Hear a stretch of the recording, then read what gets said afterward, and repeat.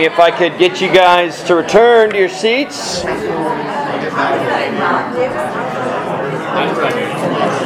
I know, it never works on the first try. This is, honestly, I still don't know what to say in this time. It always makes Matt awkward. He's like, are you sure that you're fine with this transition? I'm fine with this transition. I don't know what to say during this transition. Instead of just yell, I can yell at people and just say, get your, I don't know how to do that. I wouldn't do that. Not good. No. Ding, ding, ding, ding, ding, yeah. Y'all would grab a Bible or make sure you got your bulletin insert. Oh, we got a bulletin insert today. I will say this, though, having a Bible today is gonna benefit you. This morning's message is on 3 verses, but I will say that the 3 verses are referring to other aspects of it. So it will be beneficial to have a Bible, whether in your hand or on your phone, so that you can kind of refer to what I'm going to be touching on in various aspects of Scripture. So make sure to have that. We are going to be preaching on 3 particular verses in 1 Timothy as we walk through this letter that the Apostle Paul wrote to his protege in the city of Ephesus, his protege being Timothy. And of course, we find our place in this letter at verses 18, 19, and 20 of chapter 1. Let me read this to you this morning. Paul says to Timothy, "This charge I entrust to you, Timothy, my child, in accordance with the prophecies previously made about you, that by them you may wage the good warfare, holding faith and a good conscience. By rejecting this, some have made a shipwreck of their faith, among them whom are Hymenaeus and Alexander, whom I've handed over to Satan, that they may learn not to blaspheme." In my freshman history class at Florida State University, I was assigned and read Stud Terkel's book, Pulitzer Prize-winning book at that, The Good War. The Good War is a book that recounts the stories of 121 individuals who experienced World War II. From people like German civilians who survived the firebombing of Dresden to soldiers on the front lines of the battles, wherever that battle took. In truth, the book is a very moving piece of history and one that I cannot recommend enough. But it is the title of that book that catches our attention. The Good War. World War II. The Good War. It is rare, it is true, to think about wars being good. There was a common phrase in the 60s that came around the time of the Vietnam, make peace, not war. I would say that this statement still resonates in many of our minds and in our consciences to this day. In our minds and in our conscience, there is never a place for good war. The truth be told, though, not all wars are bad. And because of that, we must not cower from this concept of war or even shirk from the responsibility that a good war might place upon us. We must be willing to consider that there is such a thing as a good war and partake in it. Now you might be thinking I'm getting ready to discuss international policy and how it relates to the church, but in truth that's not my job, nor is it my place. I'm referring to a different war. The good war I am referring to is the war that the Apostle Paul commends his protege Timothy to wage. You see this at the end of verse 18. He says, wage the good warfare. Warfare language is very common throughout Paul's letters to the church. In his second letter that he wrote to the church in Corinth, he says this, "For the weapons of our warfare are not of the flesh, but have divine power to destroy strongholds." See, he's using this imagery of warfare.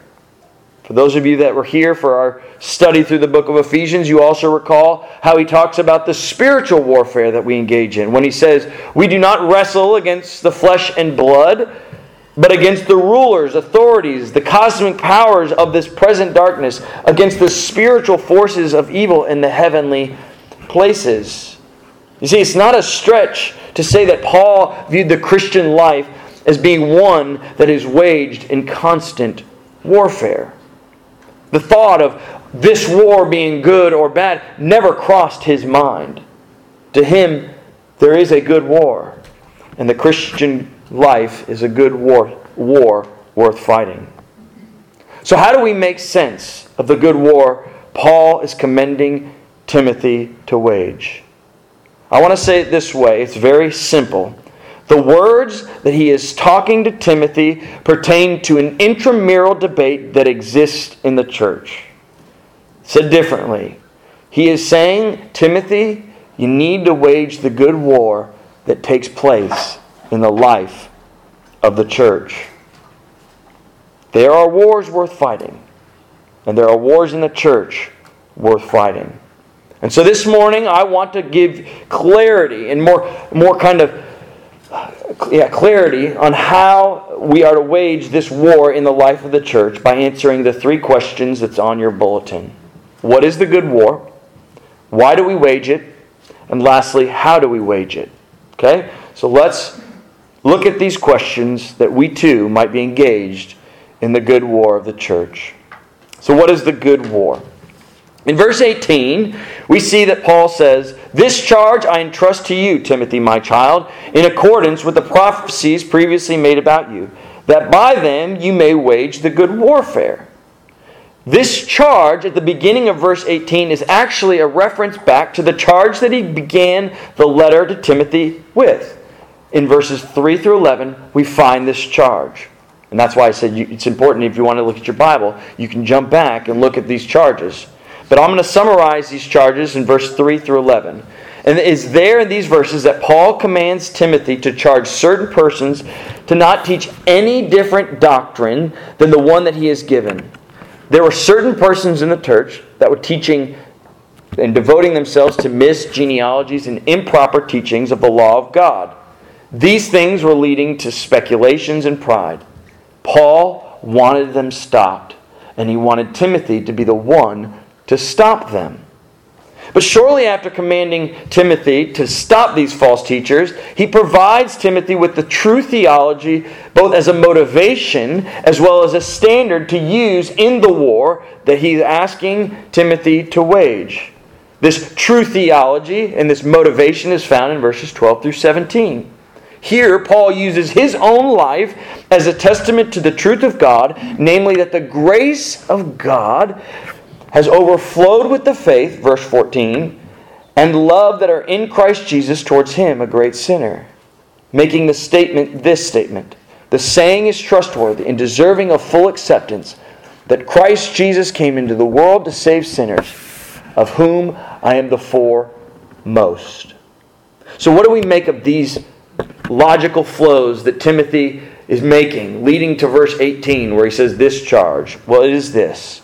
Paul is telling Timothy that the good war of the church is one that defends the truth of God from false teachings and proclaims God's grace to the church and world through the atoning sacrifice of Christ on the cross. I'm going to say this again because this answers the question, what is the good war? The good war is one that defends the truth of God from false teaching and proclaims God's grace to the church and world through the atoning sacrifice of Christ on the cross. A few hours after the Japanese bombed Pearl Harbor in 1941, a joint session of Congress was called by President Roosevelt. At this joint session of Congress, Roosevelt spoke the words which will forever echo in our country's history. You know them. Yesterday, December 7th, 1941, a day that will forever live in infamy, the United States of America was suddenly and deliberately attacked by naval and air forces of the Empire of Japan. As the speech continued on, it became clear that the President was making his case that the Congress should vote in favor of declaring war on Japan. And shortly after his speech, Congress did just that in nearly unanimous fashion. Of the 471 members of Congress at that time, 470 individuals voted in favor of declaring war on Japan. There was only one dissenter. But what do we make of this near unanimous declaration of war? It's this: that when something of value or that which we are responsible for is attacked, war becomes a necessary action. In this sense, it's a good thing. We know a good war when that which we value or are responsible for is attacked. And as Christians, We have the most valuable idea in the gospel of Jesus Christ. And when that gospel is attacked, we must declare war. It should be unanimous amongst us that we should leap into fighting for the defense of the gospel of Jesus Christ. But do we know the gospel of Jesus Christ well enough to leap into that battle? Are we conversant enough on the doctrines and the reality of the Trinity, the deity of Jesus Christ, the importance of Jesus and His atonement for our sins by grace, the sufficiency of Christ's death on the cross, the power of faith by justification, the infallibility of Scriptures? We must be at least conversant on these issues if we are going to wage the good warfare Paul is commending us to take. Because if we're not conversant on these issues, then we're not doing the very thing Paul is commending us to do. And if anything, we might even become victims of the false teachings which were creating speculations and pride in the church. And these are the very things Paul was trying to get them away from. Like any good soldier, we must be prepared and we must be disciplined in our preparation. And I simply want to recommend to you a few ways that we can be disciplined and prepared to wage this war. First, read your Bible. If you don't know your Bible, you won't understand its content. I cannot recommend to you enough a good study Bible, because in the Bible you will encounter questions, encounter things you will say, I don't know what this is. And a good study Bible will help answer some of those questions immediately. And you'll begin to continue to read that which is in front of you. Secondly, read good books on the basics of Christianity. Here's 4 that off the top of my head as I was thinking that are just incredible introductory explanations of Christianity in its essence. Mere Christianity by C.S. Lewis. Knowing God by J.I. Packer. Prodigal God by Tim Keller. Simply Christian by N.T. Wright. Good books that just introduce you to the basics of our faith. But also, listen to good podcasts. There are 2 podcasts that I have been blessed by, especially in regards to doctrine and how it relates to the church. And I want to recommend them to you. One is Cultish. This podcast looks at the different ways that branches of cults have broken off from the church. And they actually go into describing the different ways that it is. It's a good podcast. The second is This Cultural Moment by a man named Mark Sayers and John Mark Comer. It's a very good podcast to help you understand, especially in this day and age, in the way that our culture affects us and is uniquely working in our minds and how the Christian faith interacts with that. 2 great podcasts for you guys to listen to. There are certainly more like this, but I simply mention a few of these things so that you might begin to create clarity in your mind on that which is basic to the Christian faith. Because necessary to the good warfare is having clarity on what is true to the Christian faith. Because this is what the good warfare Paul commends us to fight for. Knowing that good warfare now entails at least some doctrinal accuracies and the proclamation of truth, we now turn to the motivating factor of fighting this war. Why are we to wage this war? This is our second question. Well, Paul tells us the answer to this in verse 19. After he recites, wage the good warfare, holding faith and good conscience, he says this in verse 19. By rejecting this, some have made a shipwreck of their faith. Did you hear that? When the true faith is rejected, people make a shipwreck of their faith. They who were once filled with the hope of Christ and His grace are now without that hope. This is the reality of those teachers in Ephesus. They were teaching something other than the true faith, something other than Christ and Him crucified. They focused rather on the myths and the genealogies and the law of God. And Paul is adamant that this is a catastrophic reality for the teachers and for the church. And I want you to understand, and I don't want you to get in your mind that these were teachers that were getting into some licentious and misbehaviors where you would just go, oh my goodness, how dare they? If anything, these were teachers who were ascetic very self-righteous, very conservative, the most buttoned up, the most righteous people that you would come into contact with. These are the people that Paul says are making a shipwreck of their faith. And of course, we're reminded by Paul that the heart of the church's message is that Christ came into the world to save sinners. That we as a sinful people are made right through the righteous life of Christ, which was given as an atoning sacrifice for us on the cross. As Christians, we live in light of that reality. We don't become self-righteous and buttoned up people because this is the way we're supposed to do. We become more loving because He first loved us through His death and His sacrifice. And it is Paul saying we must not lose sight of this, because the minute we lose sight of this, we make a shipwreck of our faith. Of course, one of the greatest benefits to this reality of the benefit of Christ being our Savior is that we inherit eternal life. And he makes mention of this in verse 16, right prior to saying this. Paul reminded Timothy that those who believe in Jesus Christ will receive eternal life. So why do we fight this good war? We fight this good war so that our beloved in the church might not lose Christ and the blessing of eternal life. This is the essence of a shipwrecked faith.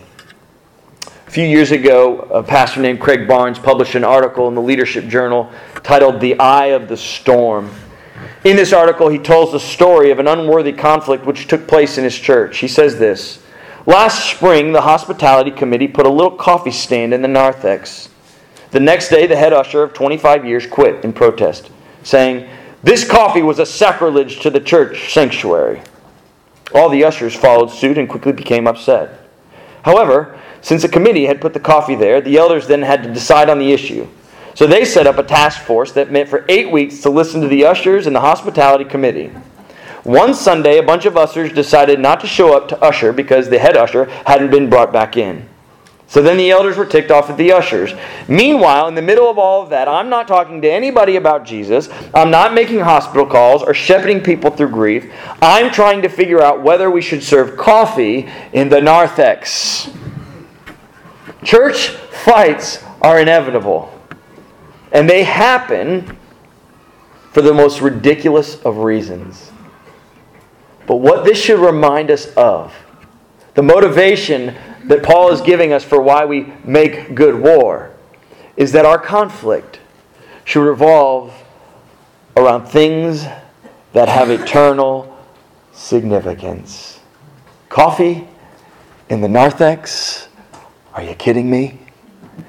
Does a person who walks into a narthex go, "Oh my word, this church is apostate.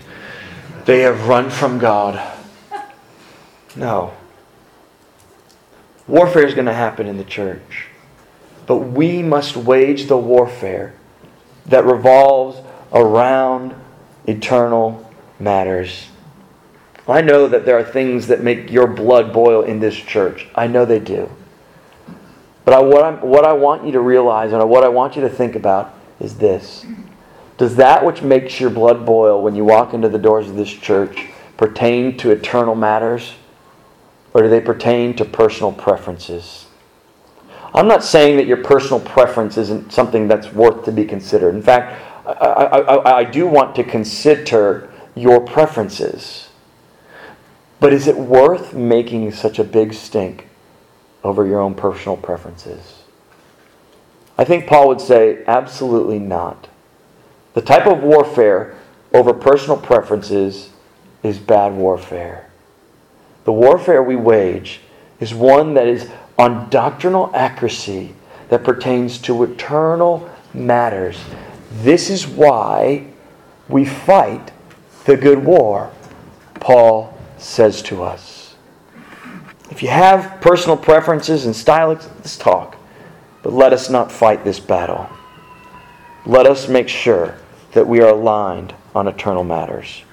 So we've looked at and answered, what is the good warfare? Why is it that we fight this good warfare? Lastly, how do we wage it? How do we wage this good warfare? How do we practice it? Well, the answer comes in verse 20. when Paul says that Hymenaeus and Alexander, who have made a shipwreck of their faith, have been handed over to Satan that they may not learn to blaspheme. This sounds certainly like a strange and devious phrase, but in reality the phrase is commonly used by Paul to describe church discipline. In fact, he uses this same exact phrase in his other letter to the church in Corinth when it was definitely particular about church discipline. And no surprise here, the practice was a carryover from the Jewish synagogue on how to deal with sin. So this is not some strange phrase, certainly it sounds devious, but it is simply describing church discipline. And the reality of church discipline is that it can be a very scary thing. Most of us remember moments in our childhood when our parents disciplined us in anger or frustration. Some of us felt it physically. Some of us felt it emotionally. But regardless of how we experience discipline has created us in our mind this negative reality. But discipline isn't necessarily to be thought always in such a negative manner. Discipline is the very means by which Paul commands us to wage war as a church. It is not done in anger, nor is it done to punish the individuals for their actions. There is, rather, to be done gently with the aim of bringing restoration of the individuals who encounter it. Think about it. This idea of handing individuals over to Satan just simply means taking the protection that the church provides away from its saints against Satan. Paul spoke of the protection that the saints receive in the armor of God to this same church in Ephesus when he says, take up the whole armor of God. It's yours. But being handed over to Satan, you no longer have the protection that the church provides. Essentially, Paul is saying the individual is no longer protected, and they can experience all the way that Satan attacks. But there is an end in mind. There is an end in mind in handing them over to Satan. And you can see that when he says that they may not learn to blaspheme. Discipline of the church always has an end in mind, and that end is restoration. What is it that Paul said in 1 Timothy when he was talking about his own life and his own sin? What was the very first sin that he mentioned? Do you remember this sin? I was a blasphemer. What are these men being accused of doing? Blaspheming. He of all people knows what it means to be restored from his sinful ways. The end of church discipline is always the restoration of the individual experiencing grace and transformation. And this is the heart of church discipline. And so when we encounter a situation that calls for the good war being waged, we are to practice proper church discipline that has at its end the restoration of that individual in the grace of Jesus Christ. A few years ago, I had a friend of mine in ministry who lost his job due to an inappropriate relationship with a student in his youth group. And while the relationship never warranted any legal action by civil authorities, the relationship was such that the church had to act, had to intercede, and fire my friend. As you can imagine, this was a very difficult season for my friend.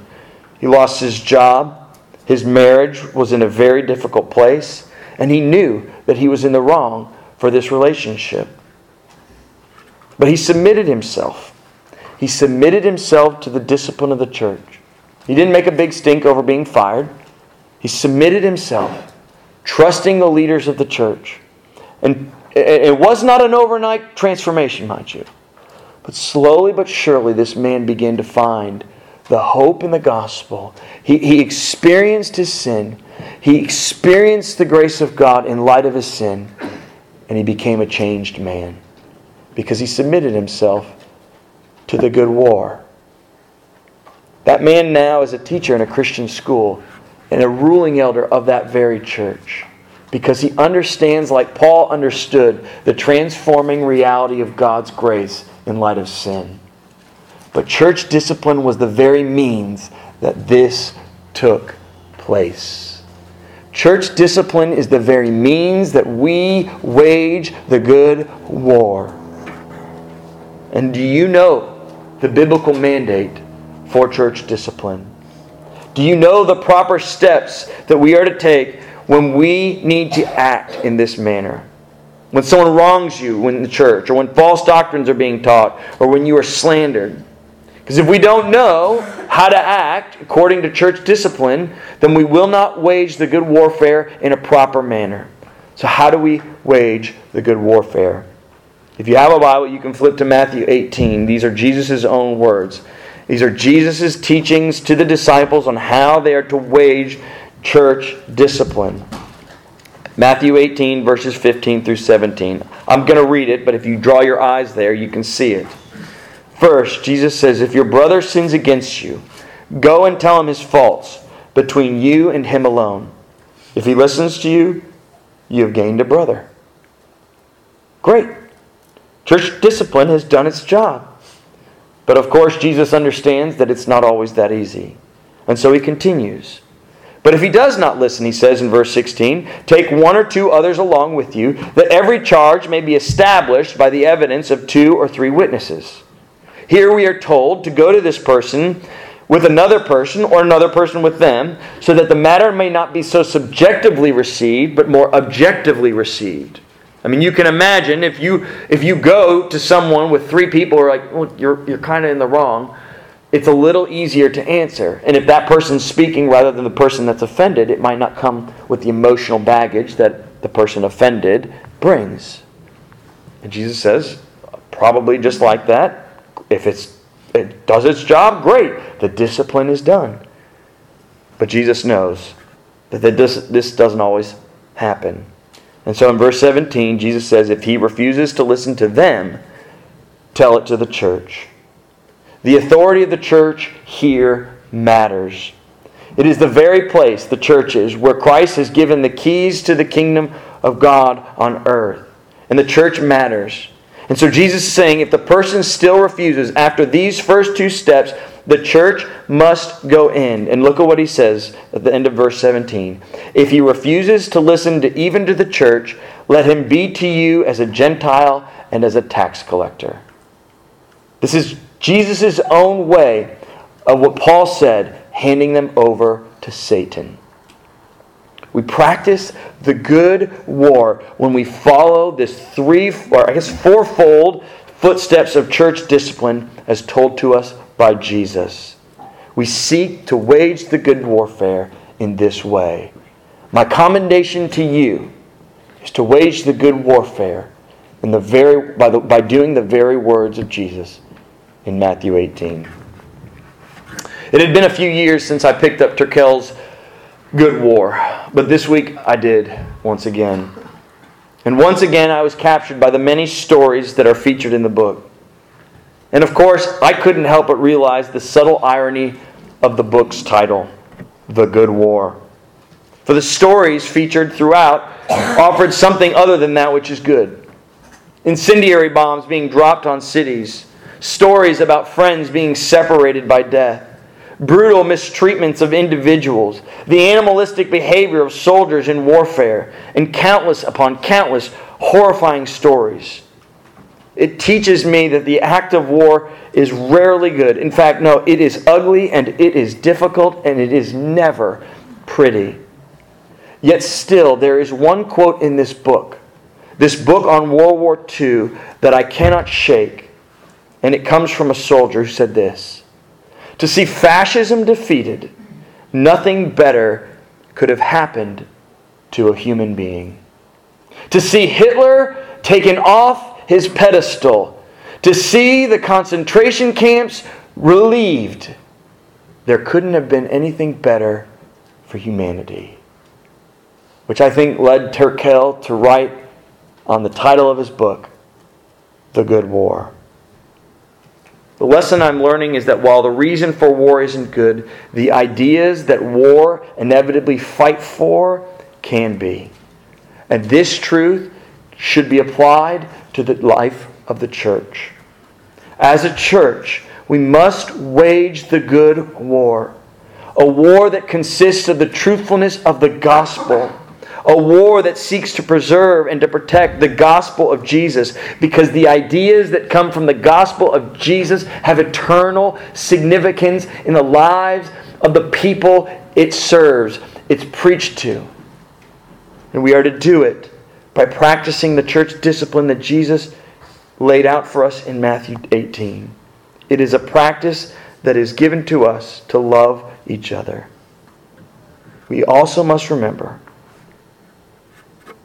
that we must wage the good war, as Timothy is reminded of Paul. My friends, let us wage this good war. Let me pray.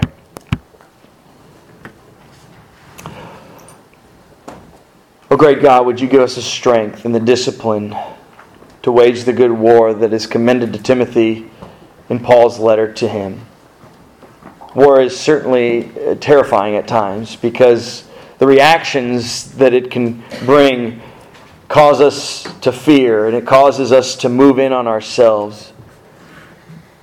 But what I would ask is that your gospel would be so beautiful to us, so worthy and valuable to us, that when we sense that it is being attacked, that we wage the good war. And we wage this good war following the fourfold pattern that you have given to us in your word. May we do this. May we follow this for the sake of your glory and the good of our neighbor and the good of our church. In Jesus' name I pray. Amen.